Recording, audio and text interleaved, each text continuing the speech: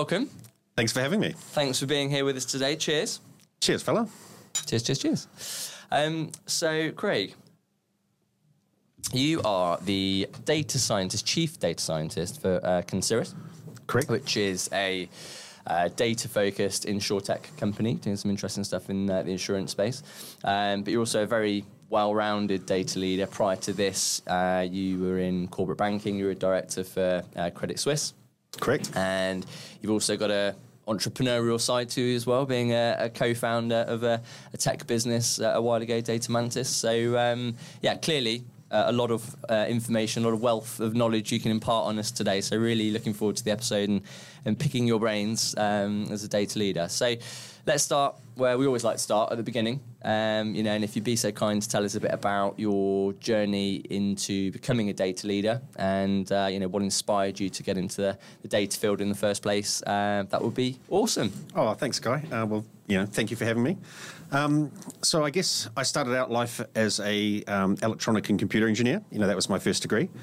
What really got me into that was at the time we weren't walking around with like supercomputers in our pockets at that time, right? So there wasn't a lot of gadge, right? So if you wanted gadge, you wanted cool stuff, you'd have to make it yourself. And to me, that was all kind of like magic. So that's what engineering for me was like learning magic. So that's what got me into that stuff. But what I sort of realized towards the end of the degree was, I was designing computer chips and doing really cool stuff, but it was all really small and, like big is better. Oh, don't get me started, right? So I wanted to get into how do I build like plants and giant machines and, robots that can take over the world and, that sort of stuff, you know what I mean? So what I decided was I went into control systems engineering. So It kind of took all my knowledge around electronics and all that good stuff and all the stuff that you learn, but it sort of scaled, it was sort of from micro to macro level. And it also, talking about three-phase power and all that cool. Basically, I'm attracted to danger. So, it was all that cool stuff. And so I started working for the largest whiteware manufacturer in Australasia. It was a really amazing job. I had an incredible mentor by the name of Jim Kraig, who made me the engineer I am today. And basically I did everything from sort of laser welders to, multi-ton presses or 20-ton presses to, conveyors to folders, or you name it, we worked at it. And that was one of the first times where I was sort of exposed to understanding and not being freaked out by complexity. So, I'd turn up for a breakdown or something and it'd be like, you'd open a cabinet and there'd be literally thousands of wires. And you're like, I remember my first few days I was thinking, I can't do this, but what I learned was, how to break down a problem and how to see the wood for the trees, so to speak. Yeah. Very important in data. Yeah, and that sort of stuff. And so so it was a really amazing experience there. And then I sort of got a bit academically bored, so I did a master's full time while I worked there. So I didn't have much of a life, but it was amazing. And I was strangely, it was a very mathematically focused master's. It was very heavy on maths. But one of the courses I did was, I guess, what we would probably call modelling now. There was a gentleman there, Professor David I. Wilson, changed my life. And it was like, I walked out of there so cocky thinking I could model anything, and he was just what a legend. And that sort of stuck with me for a long, long time. Nice. So anyway, that was sort of in the back. So, a few days after I graduated my master's, I was on a plane to England, had enough money for a one-way ticket, and enough money to survive for a month and, back yourself. So, and then, so here I am now. But I basically fell into sort of the oil and gas renewable energy sector. I think I've probably made enough renewable energy machines to have multiple lifetimes of negative carbon footprint, to be honest. So, okay, good work. Well, thank you for that. Yeah. On behalf of the rest of the human race. Yeah. So that's kind of, always a bonus that it's your job, And so I did... so I built plants all around the world. I designed Europe's first coal bed methane facility. Revolutionised, to be fair, the landfill gas industry. Some of these sites had to have nuclear grade control systems on them. If they were off for an hour, the fines were bad. If they were off for a day or two, people started going to jail, sort of stuff. So, that was really, really cool. And but I always sort of had this niggling thing in the back of my mind about the modelling and cool stuff. So I started sort of predicting the fuel consumption of engines and things like that. You know, these things were containerized, big V16s, you know, the size of a shipping container. And that was really fun. But I kind of kept thinking back to, you know, when like my induction on when I was an apprentice, when I first got to that whiteware place.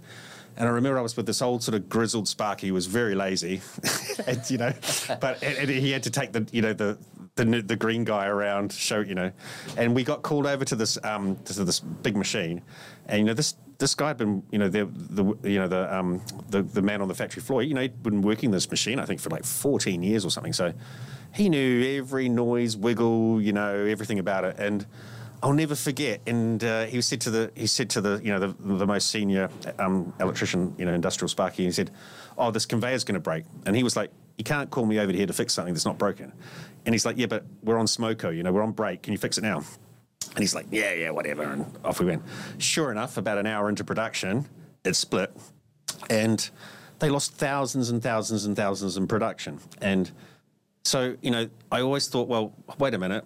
I learned all this cool stuff from David around modelling.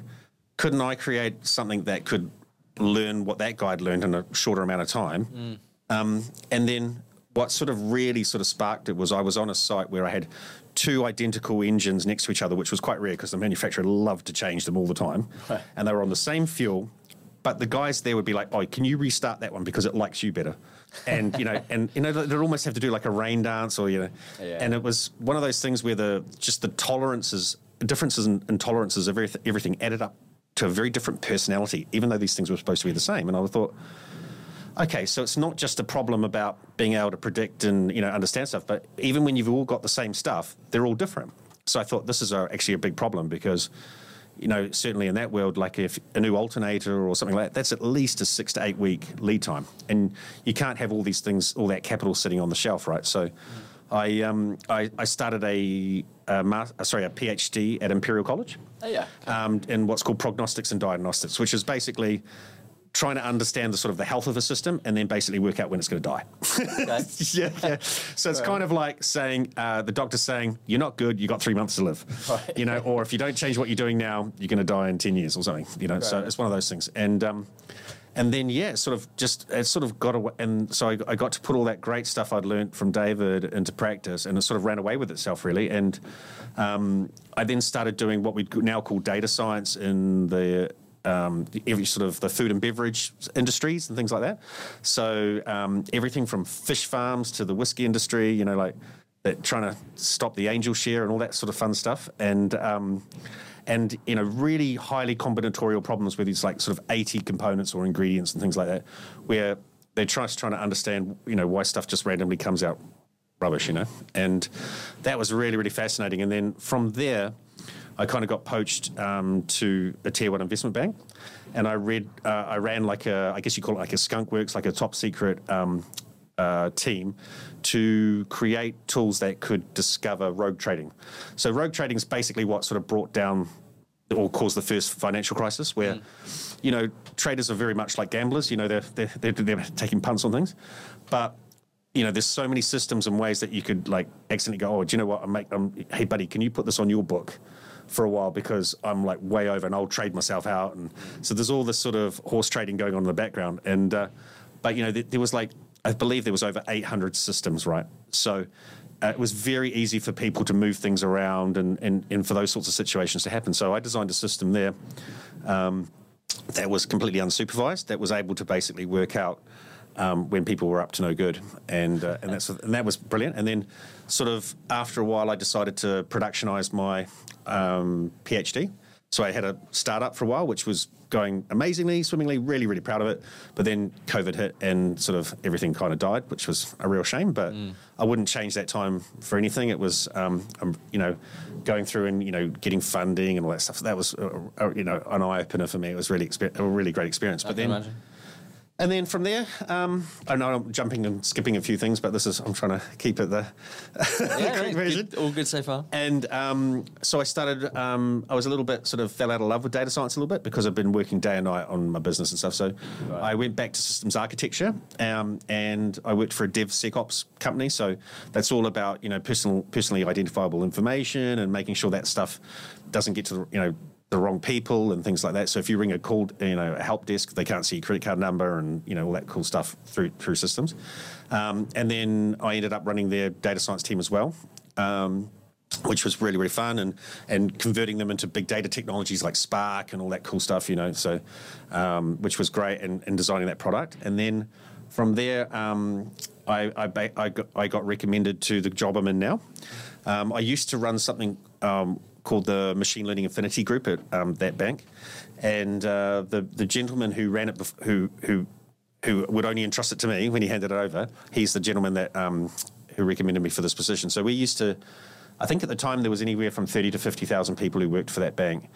So we used to regularly, every sort of week or two, sort of do sort of debunking, or I'd like to do debunking, or sort of put everything in simple terms around how these technologies work. And so it was a really cool opportunity to sort of spread sort of AI and data science and stuff when it was kind of in its much more in its infancy. So that was really cool. And so now I'm in InsurTech. So it's a really, really cool space. We basically, I wouldn't say pricing, we create pricing models, but we kind of, they're more like risk or exposure models, where we help insurers understand the amount of money that was going to be claimed from a policy. Okay.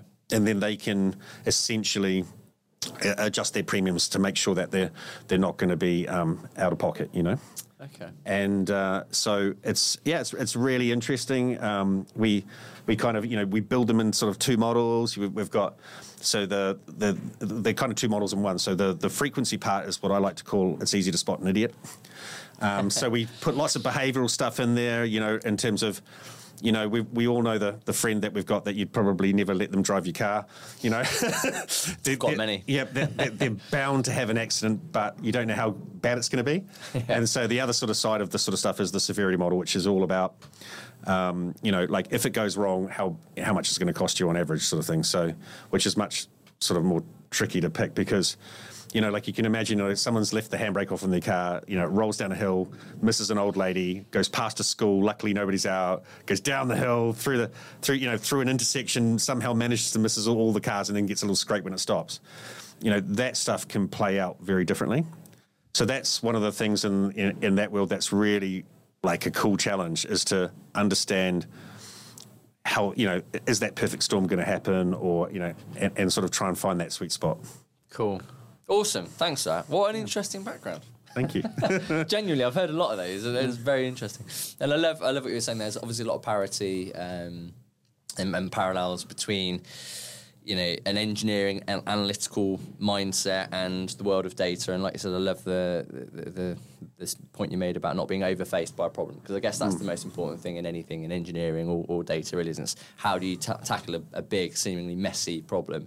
Yep. And really simplify it into an elegant solution. So I love that. So InsurTech then, when you talked about being interested in fueled by danger, I wasn't expecting insurance to be the end point of where we were going to go, but it is where we are. So talk us through your experience. I mean, insurance is an area that seems quite ripe for disruption, and a lot of AI, machine learning, applied to it in recent times to create efficiencies. But I'm interested to understand your background as a broader data leader, having now gone into the insurance space. Where do you feel actuarial data science and the world of more general data science and machine learning, let's say, where do you feel those worlds sort of interact and converge?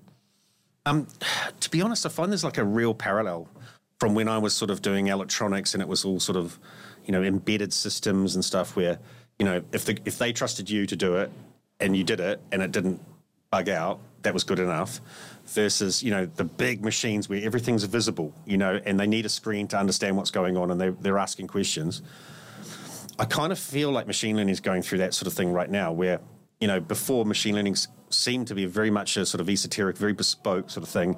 You create that module or that, that API or whatever, and then it was like, and if you did a bit like mathematics, if you'd done the process really, and you'd follow the pattern, you did everything right, you would, as the data or machine learning engineer or data scientist, you'd trust what you did, and then everybody just by default trusted you, where it goes. Whereas, from the I'm not an actuary, but the the view that I've had on their world is, they've all been about explainability since day one, and they're amazing at it, and the way that they do that. So, machine learning now is, we've got these things like, I don't know if you've come across things like Shapley values and stuff. So we're trying to explain the importance of features, things that are driver models. Whereas in the linear or actuarial world, more generally, that they have weights or coefficients that explain that stuff really easily. And in the real world, there are these sort of complex interactions that happen and things, but it's much easier for our brain to, as a starting point, to think about things individually in terms of how they're contributing, and then work from there. And there's no, people are now like not scared of the technology and things, right? They're like, but why? But why? So now you really have to back it up with what you're doing. So what I love is there seems to be this, it's like the new school is learning from the old school again about, how to do it right. And I love that. And so we've now got this sort of like, this really lovely middle ground where I guess I'd call them like linear-esque models with, these additive things where you can sort of see how much importance each feature would make, but each component is non-linear. So you're still able to capture all sorts of extra interactions and things like that. So it's quite an exciting space, but it's what I've loved is the ability of all the great things that actuaries do and stuff. There's so much insight and it's I don't want to say theory and practice difference because it's probably an unfair. But what I'm saying is like they've had to be public facing the whole time in terms of explaining what they're doing, and I think there's a lot of learning that can be taken from that into machine learning now, where people need transparency, they need to have explainability. And by all accounts, we've got some regulation coming in next year. Which I think is a great idea, just for that, because some of these things decide whether you get a mortgage or or whether you're guilty or you should get a job or all these sorts of things. And so that sort of stuff is really, really important. But I love that in our journey that we've been able to learn so much from the actuarial community. It's been great. Nice, yeah, that's really interesting. I mean, I guess the term AI is getting wider adoption in the world that we live in now. Then you've got to look at things like ChatGPT that have obviously had mass adoption. The world of machine learning, I guess, is evolving at such a pace now.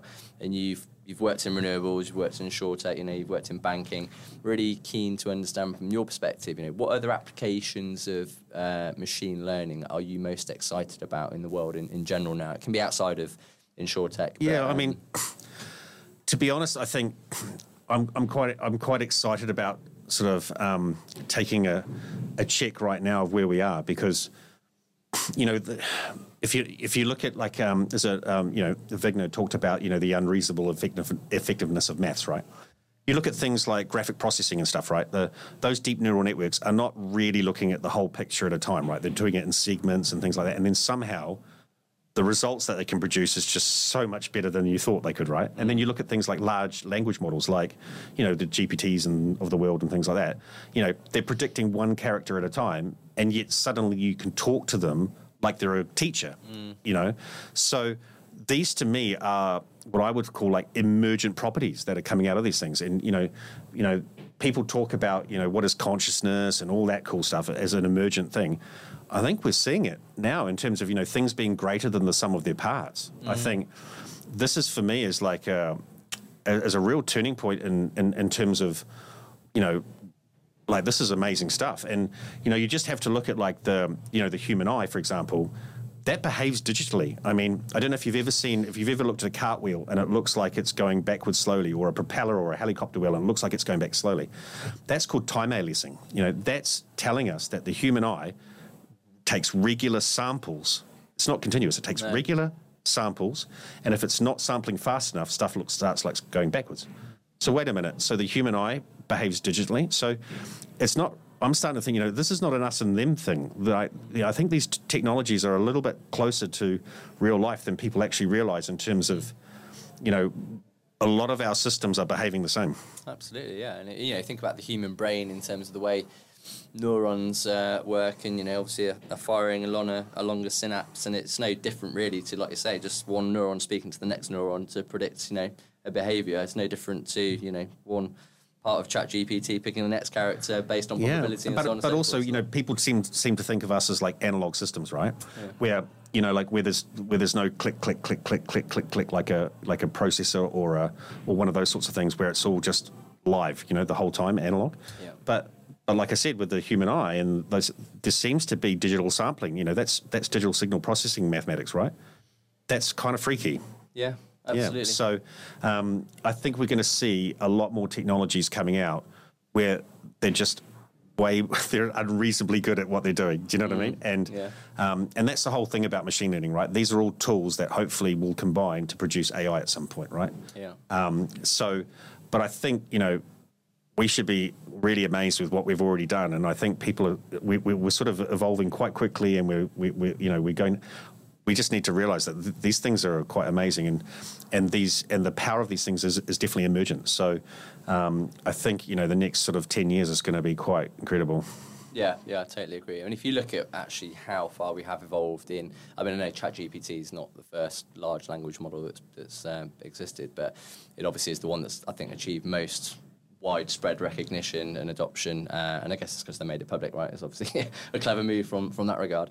But yeah, if you look at what we've actually achieved in the last sort of few years, and the scale of how long mankind's been around, it's a blink of an eye, isn't it? And it's very exciting to think, actually, what is that next sort of 10, 20, 30 years look like? But also, the thing that's most comforting about it is that you still need that human element to train these things, to create the data in the first place for the most part, right? And, all of that learning has come from human writing. Do you know what I mean? Absolutely. So I love the fact that the human's baked into it. Yeah, absolutely. And it only means anything in relation to how a human uses that information anyway, isn't it? So it all boils back down to that. But no, I think it's a very good point. Okay, cool. Well, let's talk a little bit about you as a data leader then. Obviously, years of experience, and I'm always really interested to sort of pick your brains on how you approach, I guess, this sort of concept of breaking down a large problem. So are there any particular methodologies you would use habitually, irrespective of the situation and domain, the type of problem that you would use to successfully execute a data science project, let's say? Yep. So from an engineering perspective, I would say what makes a great engineer is being able to break a problem down into the right number of parts. Too few and each part is overcomplicated, and too many, the system as a whole is too complicated, right? So if you've got that skill set to break a problem down into the right number of parts, you're away laughing. In terms of data science, I think one of the major things that needs to keep happening is sort of, I talked about it before, there's the human in the loop, is having an SME.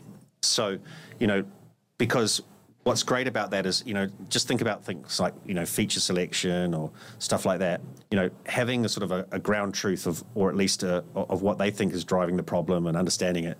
Straight away, you can either prove or disprove a whole bunch of urban myths or thinking, or, where they haven't had the data before. So straight away, that's great in terms of confirming what you're doing, but also, that old one of, about correlation is not causation, right?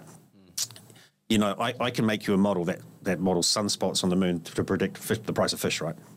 It's just an exchange rate converter thing. But there's no relationship between them. So that's the thing you have to really watch out for, right? Is that you're actually trying to describe the problem properly.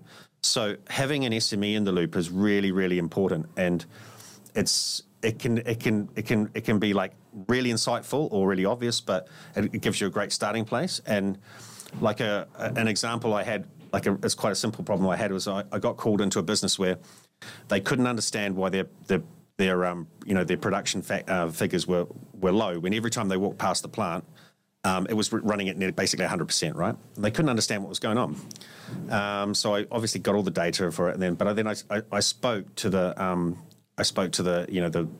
manager of the floor, and I said, okay, so how is this machine actually run? They're like, oh, well, we have 3 shifts, we have like 5 teams, they rotate. But, this is all really sort of good sort of knowledge about the problem, right? And this was a classic. I just basically went, okay, so I got the HR information about where the shifts were, and the teams and blah blah, and I just basically dissected the thing by shift. And sure enough, one shift was way below their production levels than the other. I was like, oh, that's interesting. And then I just took that shift and I went day, and then I divided by day of the week. And then Monday was terrible, and obviously, and Sunday was 0. So I was able to go back to the SME and go, I'm guessing you guys don't work on a Sunday. And he's like, oh, yeah, sorry, I forgot to tell you that. So that's good to confirm that. But what it turned out was they were cleaning the machines on a Sunday, and then everyone was coming in at 6 a.m., but they weren't saying anything because it basically meant they could go and sleep in their car, or they could have just talk and drink coffee and muck around till about 10 o'clock, because all the management were coming in on a Monday morning to do their leadership calls. So nobody was walking past the machines.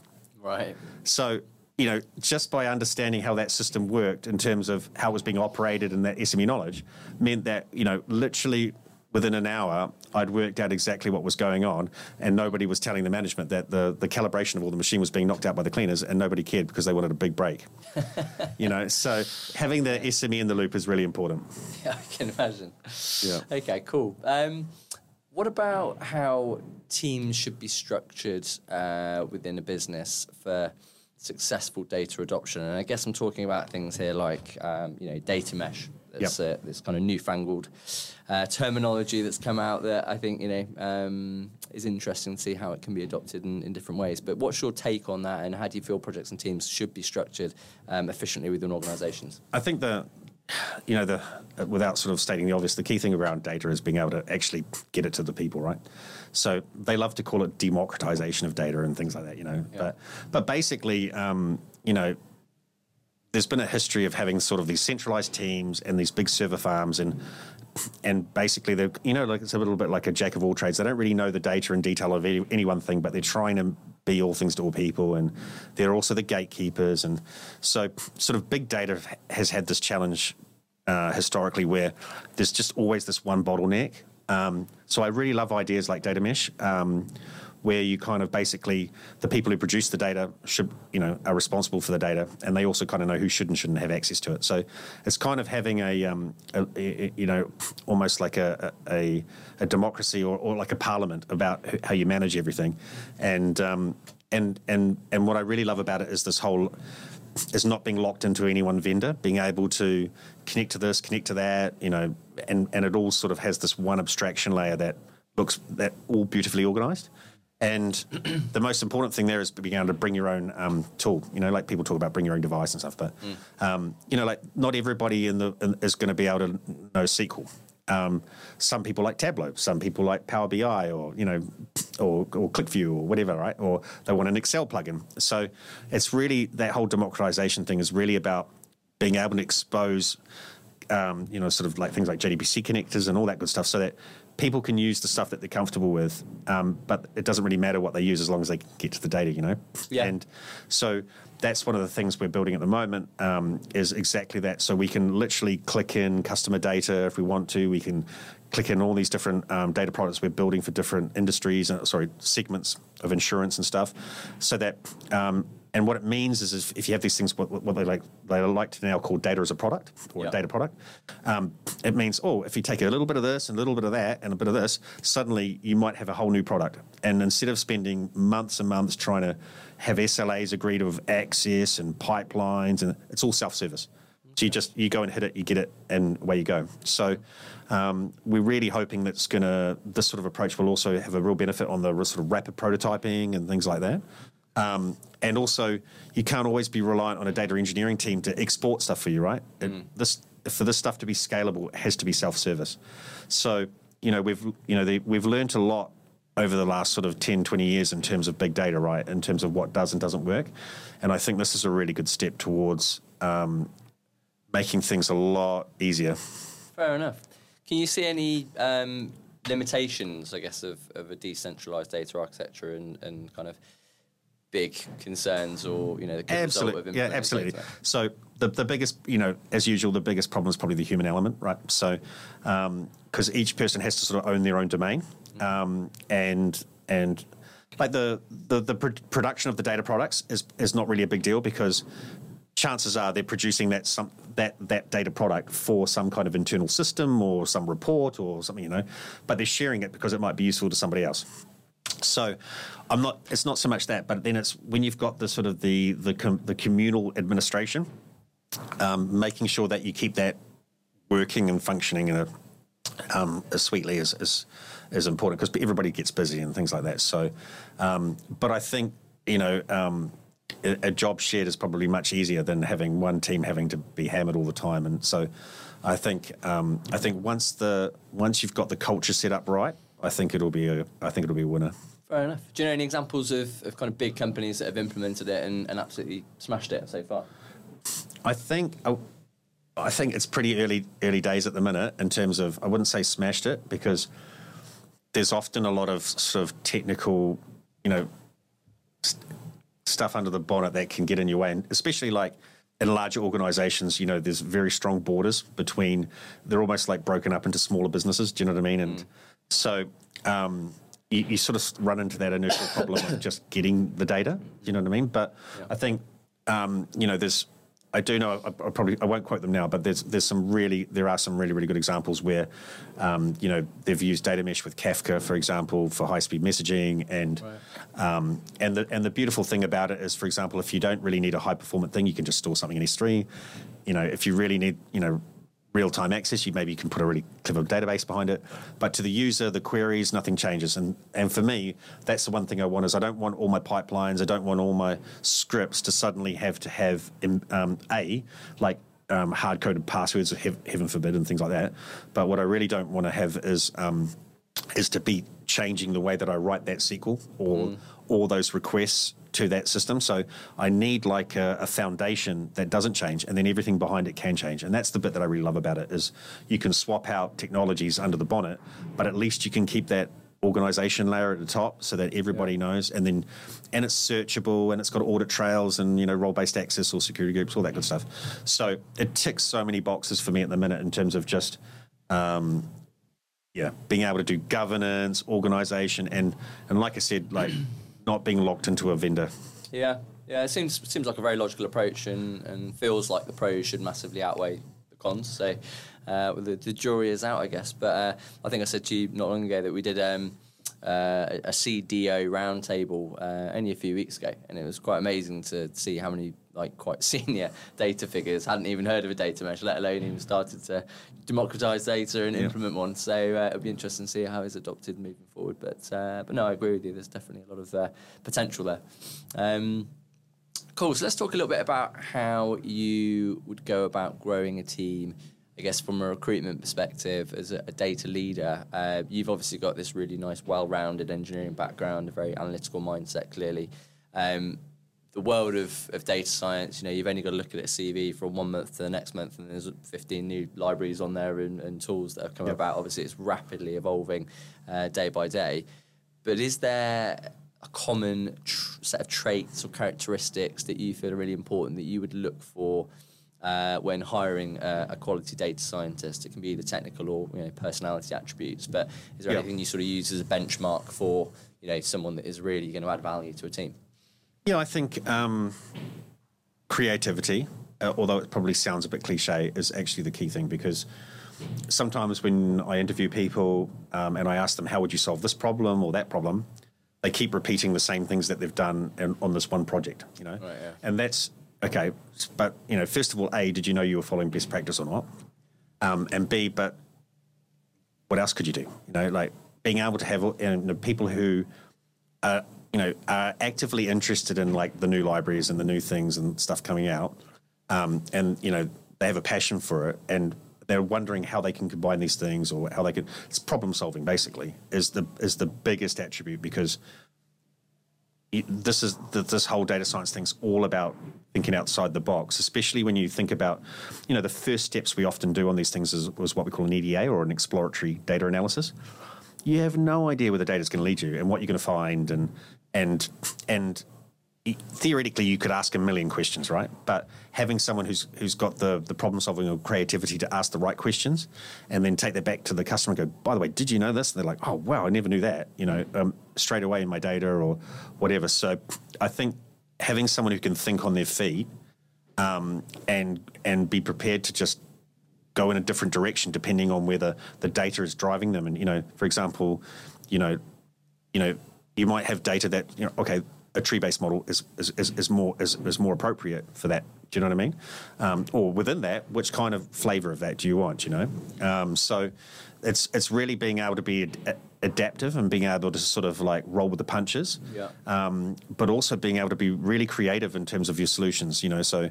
I've got guys on my team that are doing some really cool research and all sorts of different types of new models and things to see if we can make those so that we can help with the explainability and other things. Bridging that actuarial gap that I talked about before. That sort of lust for knowledge and pushing the boundaries is really, really important to me. Yeah, I can believe that, and I love, over my 15 years in recruitment, I've recruited for, I guess, software engineers and data scientists in equal measure. But not casting dispersions over the world of software engineering here, but one of the things I do love about data scientists in particular is it does seem that there's a passion for understanding the problem, and actually how the solution is going to solve that problem more so than in the world of software engineering, where sometimes you can be given a spec and go, right, there you go, code that. And away you go. Whereas in data science, it does feel more of a business-centric role in many ways. I think the biggest thing that I've come across is that what I would call maybe a surface-level knowledge might answer 80% of your questions or give someone enough comfort that they know what they're doing. And I've noticed a lot of candidates recently that have had that sort of slightly deeper than surface-level knowledge, but they don't. Or they've had really good mentors, and so they've been doing stuff as best practice, but they don't know why they're doing it, and they don't know why that was a good idea, and they don't know actually how does that stuff work under the bonnet. And we a lot of data scientists, they need to have everything set up when they turn up. Like they don't have any DevOps skills, they don't understand how parallel computing works. This stuff needs to be sort of more bled into their knowledge in terms of, how do you optimize the performance of what you're doing so it doesn't cost the business huge amounts of money with hardware sitting around doing nothing. So, or is that you could make that 10 times faster just because you did the query wrong, or that you cocked up the way that you designed the cluster and the memory and all that good stuff. So, I've noticed a scary trend. Well, I say scary. There is a layer of data scientists at the minute that know enough to be dangerous, but they don't realise there's that extra little layer below them. And it's probably, I'm showing my age here, but and that's what I try and look for as a warning, and that they, I know what I'm doing, I know everything, and but without actually knowing really how it fundamentally works under the bonnet or what it's actually doing, like for example, like in feature selection, we often use like lasso regression or something like that, something from the linear world, which is like incredibly powerful, but they don't know why it works. They don't know why it works. So why are you using it? So there's, being able to know why you're using the tool you're using is really, really important. And I think there's, that's the data scientists that I look for are the ones that know that detail, and they're able to fight their position on why they're doing it. And then for me, that gives me a lot more confidence in the work they produce. Yeah, that's a good point. Do you think, Craig, that comes from, is that a mindset, or do you think that just comes from good old experience? I think it's a bit of both, to be honest. I think, the thing with machine learning and data science is that if you can get a toolbox and you can make a model and it looks like it's working, right? And suddenly you're like, yeah, I'm a data scientist, awesome. But then there's that old, but why? But how? Yeah. But curiosity element. Yeah, but is it really, learning what it's doing? The old, it's been used a million times, the one about the US Army and the tanks in the forest. I don't know if you know that one, yeah? So it's like, is it really is it just know it's a rainy day or a sunny day, or does it actually know there's a tank there, right? So it's like that's where the scary thing is where people have enough knowledge to produce something without necessarily knowing if they produced it the right way. And the dirty secret of data science really is it's 90% of it is all data preparation and due diligence, right? The really fun stuff's only about 10%, which sucks, right? But having that process of and knowing why you're using that data, why you're using those features, and this is the model that I'm using, and I know why I've chosen that, and this is the process or the tools that I've used to get to there, and being able to justify all those steps instead of just going, oh, that's what I did last time. Yeah, absolutely. So that's a big deal for us. Yeah, absolutely. 90% cleaning the car and 10% driving it. Exactly. Yeah. Well said. Cool. Okay. Well, great. Fantastic speaking with you. Really enjoyed the chat today. I think it's been a great episode and a huge amount of value and perspective shared. I always like to draw to a close with all my podcasts by asking for your one favourite piece of advice that you've ever received. If there's anything that springs to mind that you would pass on to your humankind, what would that be for you? Well, yeah, there is one actually. It was I worked with an old Sparky. I didn't get to work with him very much, but when he came to head office a few times, he could see that I was getting very frustrated with the management. They didn't understand what I was trying to do, and that clearly I was, trying to do the right thing, and basically my creativity and what was best for the business was being stifled, and I was getting very frustrated. Do you have a bleeper on this? No, but go for it. I think most of our audience is over 18. Yeah, so, but he could see how frustrated I was, and he could see that I was trying to make everyone's life easier because I was standardising things and, whatever. And he just came up to me and said, don't let the bastards get you down like this. And I just thought, and that has been the best advice ever because, like if you've got a dream, you've got a passion, you want to do, don't let people tell you can't do it or like hold you down. You just follow your heart and back yourself, and it was the best advice I've ever been given. I love that. Yeah, absolutely. That's a very nice way to end the episode. So thanks again for coming in. Really enjoyed the chat. Great to see you. And I look forward to keeping up to speed with all your adventures in time to come. Thanks, guys. It's been an absolute pleasure, mate. Take care.